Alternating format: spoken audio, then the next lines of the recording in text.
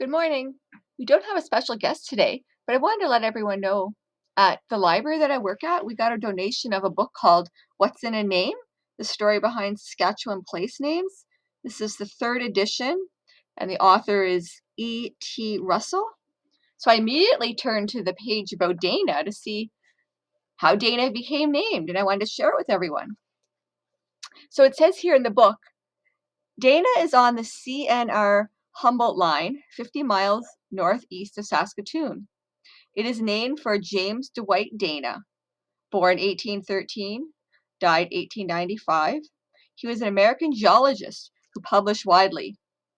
He was for a time editor of the American Journal of Science, and one of his best-known reports, which appeared in 1865, was on the origin of prairies. In more recent years, Dana has given his name to a nearby RCAF radar station. And then I turned to the page that talked about Bruno, because a lot of people share memories of Bruno when they lived in Dana. And here's what it says about Bruno. Bruno is named in honor of Reverend Bruno Dorfler, OSB. In August 1902, Father Bruno and three other men from St. John University, Collegeville, Minnesota, inspected sites in Saskatchewan, Alberta, and Manitoba for the starting of a new colony. Their choice was the site of Hoodoo Mail Station in the vicinity of what is now St. Benedict, Leofeld, and Cudworth. A German-American land company was organized which bought 100,000 acres of railway land in this area.